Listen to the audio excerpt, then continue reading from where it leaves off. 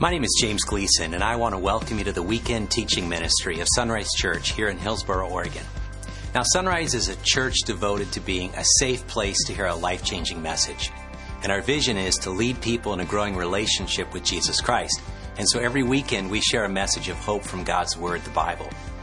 Now, if you'd like to know more about discovering and growing in a relationship with the God who loves you, please take a moment to visit our website at www.isunrise.com. Now, from there, you can learn how to connect with the God who loves you. Then you can learn how to grow with others along the journey of life. You can learn to develop a heart to serve the least, the last, and the lost. And finally, you can learn how to lead others to know Jesus Christ on this journey of disciples making disciples. And so now I invite you to follow along with our weekend message as you discover the heartbeat of God.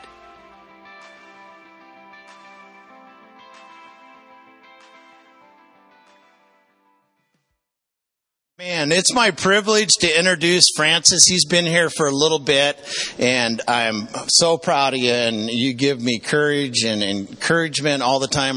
He's part of the staff. He's part-time, but Francis is here, and you're going to hear his story. He came from Florida and gave up everything and came here for a part-time to serve with us because he has a heart for the Indian people that don't know Jesus Christ.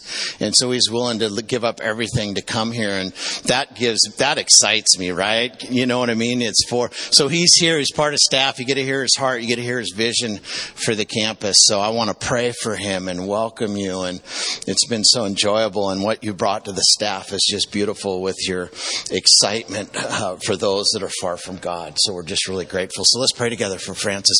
Lord, we come before you, and all of us, we're your children, and you've chosen and appointed us to share the good news, to make disciples, and to just humbly serve, Lord, those that are far from you and those that are hurting. And so Francis, I thank you for him. I thank you for his heart for the Indian people.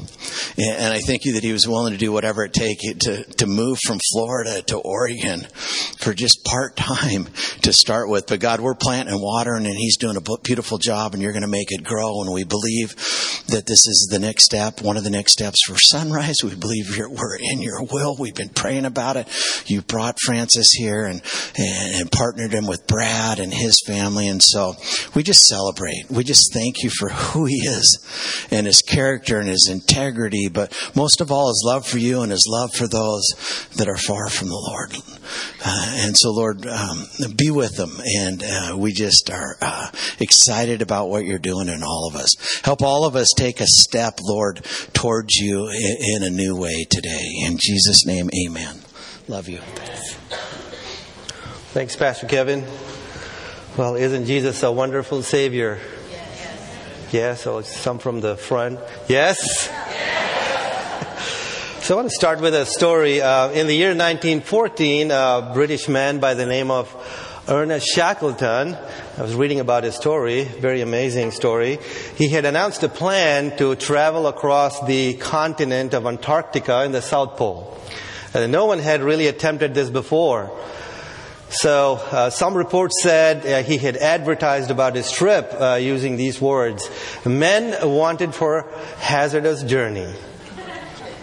Low wages, bitter cold, long hours of complete darkness, safe return doubtful. But honor and recognition in the event of success. So Shackleton literally gathered a team of 27 men and set sail towards the continent of Antarctica. In January 1915, just as the mainland was in sight, the ship got stuck in ice, and the ship eventually sank. The team survived, but what began as an adventure into frigid ice ended up as a survival mission to get out of ice.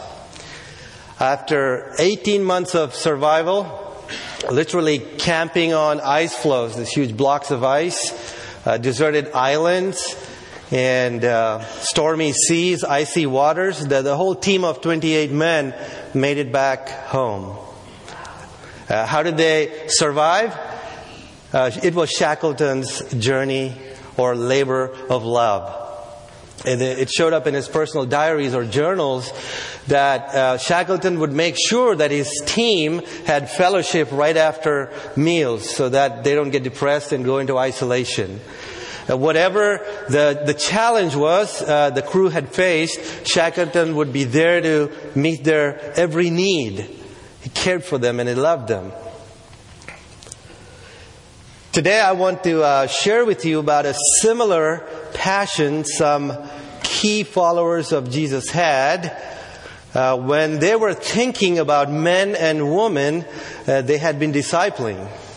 Their love for them turned these new disciples into laborers of love. And that's my title for the sermon, Laborers of Love. And I'm sure you're aware that the largest minority group in Hillsboro is about 23% is the Hispanic Latino people group. But did you know that the second largest minority group is Asian? About 9% of our population. And Indians make up, I believe, the majority of that people group. So as we are visioning out our Indian campus or ministry, I believe God is looking for laborers of love among you.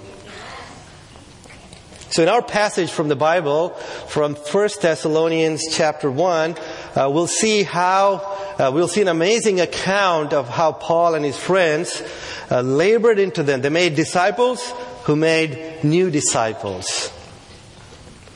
So let me begin by asking a question. What do laborers of love look like? We'll see three things really. The first one is gospel transformation. People who have been first transformed by the gospel. The second one is people who live the gospel. And the third we'll see is people who share the good news of Jesus Christ. So if you have your Bibles, it's page number 905 in your Bibles below your seat or in front of you. If you would turn to 1 Thessalonians chapter 1, verse 1. 1 Thessalonians chapter 1, verse 1. Paul, Silvanus, and Timothy to the church of the Thessalonians in God the Father and the Lord Jesus Christ. Grace to you and peace. Well, let's start by asking the question, who are these Thessalonians? The Thessalonians were idol worshippers before they had met Paul. They met Paul and they heard the gospel of Jesus Christ, and something happened to them. So they used to be idol worshippers. Thessalonica was the capital of Macedonia. You see that word here? Well, we don't see it. Well, it'll come up. Macedonia, and it is north of Greece, or Achaia, as we will see. Paul is an apostle of the early church. He's a leader of the church. He's a gospel preacher. He is a church planter. He wrote several books in the New Testament. So he goes from place to place, literally travels by foot, I think, and then proclaims the gospel, the good news of Jesus Christ, plants a church, moves on to another place. So he comes to the city of Thessalonica, and he proclaims the gospel with his associate Silas. Silas is a Greek word. Silvanus is Latin. And he proclaims the gospel there. And these people turn to Jesus Christ. They become new disciples of Jesus Christ. So he plants a church there and goes on to two other cities, Athens and Corinth. And while he was in Corinth, he is now concerned about his new disciples back in Thessalonica. So then he sends his disciple, his very dear disciple, his friend Timothy. He tells Timothy, why don't you go and check up on these new disciples in Thessalonica. So Timothy goes there and returns with an outstanding report. They were doing so well. So Paul is so happy to hear this message, how well these guys were doing. And that's when he sits down, actually these three of these folks, they sit down and write the letter to the church in the Thessalonians. And he opens his letter with just two words, grace to you and peace. What a way to open a letter. The Thessalonians did not know what grace was. They were in idolatry and sin. Now they have known the grace of God. Now they have peace with God. So once he opens this letter, he goes to the main content, the main focus of his letter, verses 2 and 3. Here's where he really wants to say he is giving thanks to God for the Thessalonians. We give thanks to God always for all of you, constantly mentioning you in our prayers, remembering before our God and Father, your work of faith and labor of love and steadfastness of hope in our Lord Jesus Christ. Really, he is thankful for three things. First of all, he is thankful to God for the Thessalonians for three things: work of faith, labor of love, and steadfastness of hope. So these are really the three great Christian virtues: faith, love, and hope. And for our sermon today, I'll focus on love, the labor of love. The word labor in the New Testament is very interesting. It is not just normal work. It is labor that is physically exhausting. Mental strain, fatigue, and trouble for the sake of loving others. And sometimes loving others can be really hard. People can be so unlovable. Yet Paul is reaching out from town to town, and reaching them with the gospel of Jesus Christ. And Paul is no stranger to difficulty and hardship. In 2 Corinthians 11, he writes that he was often without food, had sleepless nights, exposed to harsh cold. All for what? All to care for others, to make disciples. He had a daily burden, a deep concern for all the churches he had planted. And now we get into three reasons. Gospel transformation is the first reason. So let's go to the verses 4 and 5. For we know, brothers, loved by God, that He has chosen you, because our gospel came to you not only in word, but also in power and in the Holy Spirit, and with full conviction. You know what kind of men we proved to be among you for your sake. Well, Paul is really saying that every Christian must know and hear. The Thessalonians have heard this from Paul. If you're a Christian believer, you're loved by God and you're chosen by God. The words of our Lord Jesus Christ to His disciples in John chapter 15, it says, "You did not choose me, but I chose you, in order that you might bring forth fruit." So this is really the message of God. Once you're a believer, you're chosen, loved by God Himself. And Paul tells them that his ministry was an instrument to bring the Thessalonians to God. And his ministry was not a normal ministry. His ministry was a supernatural ministry. It was not just words. They were the power of God. They were the Holy Spirit. This was true gospel power working in Paul and through Paul. This is the kind of power that makes dead men live. This is the power when Jesus was there at the tomb of Lazarus, Martha's brother. And Martha was saying, "Lord, he has been dead for 4 days." And Jesus says, "You do not know me. I am the resurrection and the life." So Jesus stands outside and He says, with a loud voice, He says, "Lazarus, come out." And with those words, what happens? He comes back to life. This is the kind of power working in Paul, gospel power. You know, I grew up in a Christian home. I memorized the Bible as a child, went to church 4 times a week. Yet, there was no transformation in me. I really did not come to repentance and faith until my late teens. So until then, I became like the Pharisee. A Pharisee is like the good guy, just a show on the outside. I thought I had to keep up with my parents because they were godly people. But inside was just full of sin, hypocrisy, and deceit. So we used to go to this youth retreat every single year. And for years, the gospel seemed like mere words to me until one year in that youth retreat. The gospel preacher was saying, Young man, your sin, you have sin in your heart. You must repent of your sin. And I feel like there was a dread coming down on me. I wanted to repent. The Pharisee had to come out. The sinner in me had to fall at the feet of Jesus Christ. A preacher said once, God must break you before He heals you. That is the way I felt that day. True repentance is that gospel power cutting into your heart. So Paul was true to the gospel for the sake of the Thessalonians. So the Thessalonians saw gospel power work in them. It transformed them, but it didn't stop there. Then they started living the gospel. These guys took their faith seriously. Let's see what happens next. Verses 4 and 5. And you became imitators of us and of the Lord, for you received the word in much affliction with the joy of the Holy Spirit, so that you became an example to all the believers in Macedonia and in Achaia. Same word for Greece. So here's what the Thessalonians did. They were transformed by the gospel, and now they actually started mimicking. They became imitators of who? Paul and his fellow co-workers.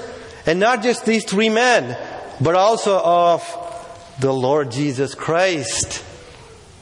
They were suffering. They received the word in much affliction. They were suffering. They had hardship. And yet, they were living the gospel. The word imitator, as you see, imitators in the New Testament is very interesting. It means the word mimic. They were mimicking someone. They were following the example of Paul, Silas, Timothy, and Jesus Christ Himself. So here's a question. What specific example were they following? What did they see in Paul and others that they were mimicking? Thanks for asking. Well, Paul describes his life as an apostle and even his fellow apostles in 1 Corinthians chapter 4, verses 10 through 12. And we labor, working with our hands. When reviled, we bless. When persecuted, we endure. When slandered, we entreat. See, Paul and his fellow apostles worked hard. They earned their living by toiling and working hard for the sake of the gospel. For the sake of the gospel. And when they were insulted, they blessed. When they were ill-treated, they suffered through it. When they were spoken evil of, they pleaded with their opponents. And this was the example of Jesus Christ too. 1 Peter chapter 2, verses 21 to 23, it says, For to this you have been called, because Christ also suffered for you, leaving you an example so that you might follow in His steps. So this is the same example then and even today. Jesus Christ is the same yesterday, today, and tomorrow, dear friends. Same example we must follow. They became imitators of the life of Paul. Now, here, living this example can be challenging and hard, right? Just the two of you right there? It's challenging for me. The flesh wants to hit back. But how did these guys do it? How did these guys live this faith? They had joy. They received the word with joy in the whole. There is one sure mark of a true Christian. It is joy. Christian life can be hard, but it is never without joy. Supernatural joy. I still remember when I was repenting and following Jesus Christ, my sin had to come out, started repenting and asked for forgiveness. And I could see one day when just joy flooded my heart. And everything else seemed like cheap. The things of this world are, small compared to the joy. They're dim, as a songwriter says. It's like the gospel story that Jesus tells this parable. When a person found this treasure in the field, because of joy, he sold everything and bought that field. A good friend once told me how another man in church was slandering him and giving him a hard time. So my friend's heart was heavy, and he was weighing in his heart what to do. And his flesh felt like hitting back to retaliate. And so one day he opened the Bible to do his devotions, and the words in the Bible just struck him. And it said, do not retaliate. Do not hit back. And he said he immediately submitted to God's word, and he felt peace and joy.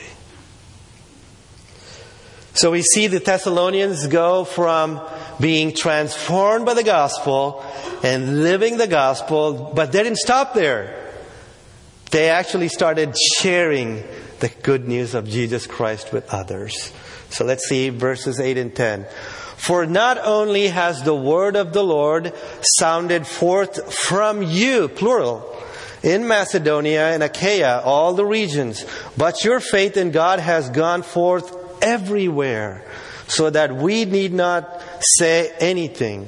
For they themselves report concerning us the kind of reception we had among you, and how you turned to God from idols to serve the living and true God, and to wait for His Son from heaven, whom He raised from the dead, Jesus, who delivers us from the wrath to come. See, the gospel was spreading.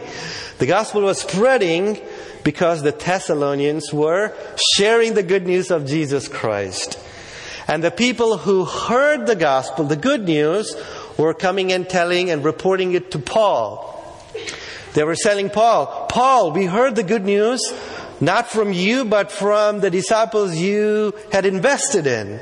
It was a third-party report. So Paul's saying, we did not tell anything about you. We're so happy for you. We heard the report that you are actually sharing the gospel with others.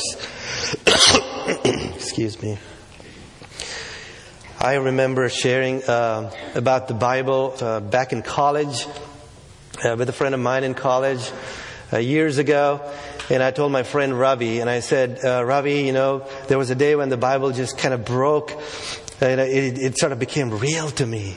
Just found every word was precious. It's as if God was speaking to me. I was reading the Bible. And I had forgotten about it. And then 20 years had passed by. And I received an email from him. And he says, Francis, I did not believe in the gospel. I did not repent at that time. But now I have repented. And I still remember what you told me then. I feel the same way today. See, your story, it is your story. Your story, simple story of what God has done in your life can change someone.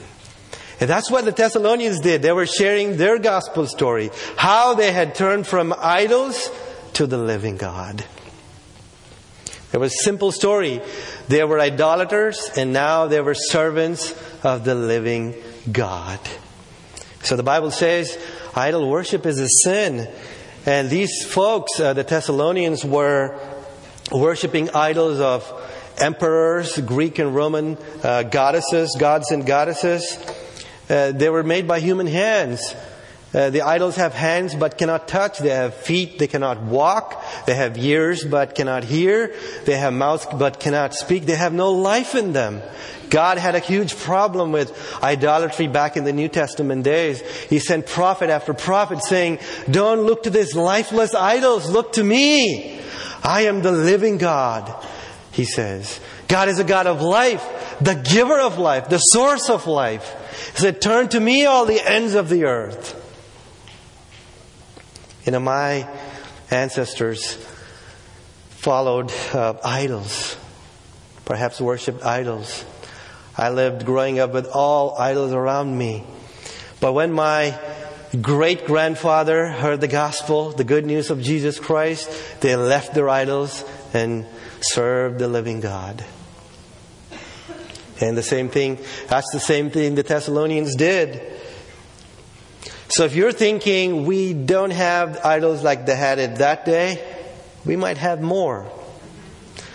The Bible says anything that takes the place of an idol, of God, is an idol. So Paul ends with a warning.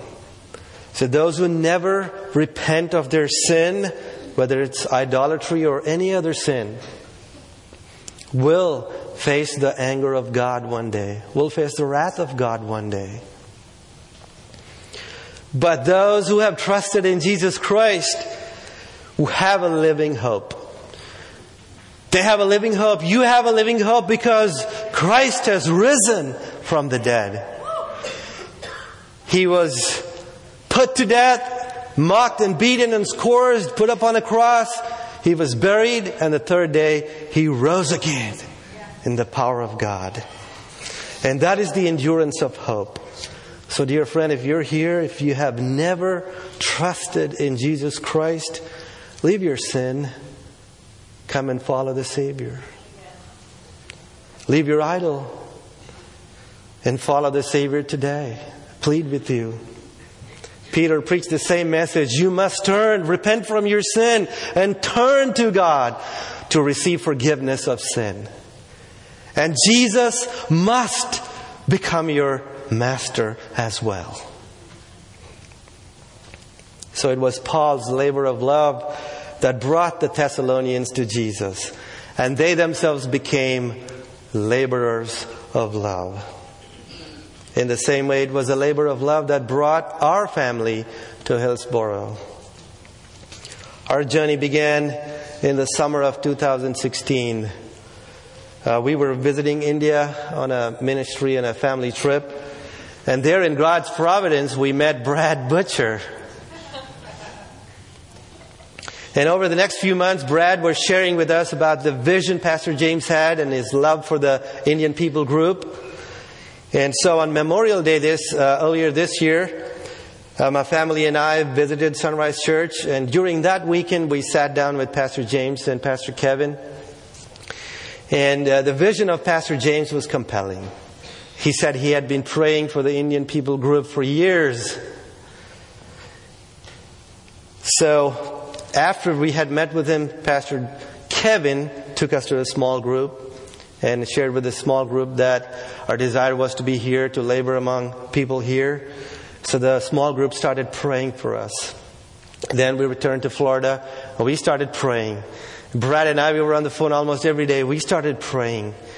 But I didn't have all the answers. One of the biggest challenges I had was I didn't have all the resources to come here. I was going to be part-time here. So we were praying, we were pleading with God, and one day I went to my employer. I was a consultant there back in Florida, and I went to the employer and said, would you allow me to relocate to Oregon and work remotely so I can follow God's leading, answer God's call? And you know what the answer was? The answer was not just yes, but here are the exact words from my boss. He said, Francis, I want you to do God's will. And the Lord had opened the door for us. We saw God's leading and we saw God's provision. So as we were preparing to relocate here 3 months ago, really midway in this year, I received a phone call, a very interesting phone call. And it was Pastor Kevin. Pastor Kevin said, hey, I want you to come and stay at our place while we move to another home. This was a sacrifice of love. So truly we're here because of a labor of love, a labor of vision for the Indian people group and the other nations around us, a labor of prayer, a labor of sacrifice. And now we want to labor for those who do not know Christ yet. The Indian people group needs Jesus. I have been into their homes, their living rooms. I have spoken to many young people recently. I've seen their hurts. I've seen their tears. I've seen their cries. Many just are empty inside. They're far from God. Many are lost in pride and vanity and idolatry. And many times that sin is hidden behind a good education, a good home, a good employment, and sometimes even a good family, culturally speaking. Sometimes that can be idolatry as well. And many times when I speak with them, I could sense they're thirsting for relief. They're thirsting for something beyond them. And they need the living water of Jesus Christ. He's the only one who can satisfy. Amen? Amen. So as I close, I began with Shackleton's journey into Antarctica, that cold, frigid, icy place. When Shackleton's ship sank, his whole team, the group of 28 men, literally started camping out on huge ice floes. I've never camped out on ice floes, and I suggest you, highly recommended you never do that. These huge floating pieces of ice. And so when Shackleton saw that there was a team member who was, camping on a tent, inside a tent, and one of those team members' tent actually started collapsing, sinking into the sea because the ice below him had cracked. But Shackleton was so sharp, he was alert. So he ran after him and rescued him from the sea. In the same way, we were sinking deep in sin. And what did Jesus Christ do? He rescued us from sin. It was Christ's labor of love that has set us free from sin and the power of death. So the Thessalonians turned from their idols and found the true living God. In Jeremiah 10:10 it says, He is the one and true living God, the everlasting King, and His Son Jesus Christ, whom He has sent. And these people started living the gospel. And then they began sharing the good news of Jesus Christ. They became laborers of love. I believe on the last day of the year, I believe God wants to do a mighty work in you and through you. God wants workers of faith, laborers of love, and people who will endure with hope in the Lord Jesus Christ. A living hope, because He is still alive today. If God is stirring in you a hunger for Indians or the nations in Washington County, will you join me? We're part of a small group now, but we're praying that the Lord would send laborers into the harvest. I would love to talk with you more, but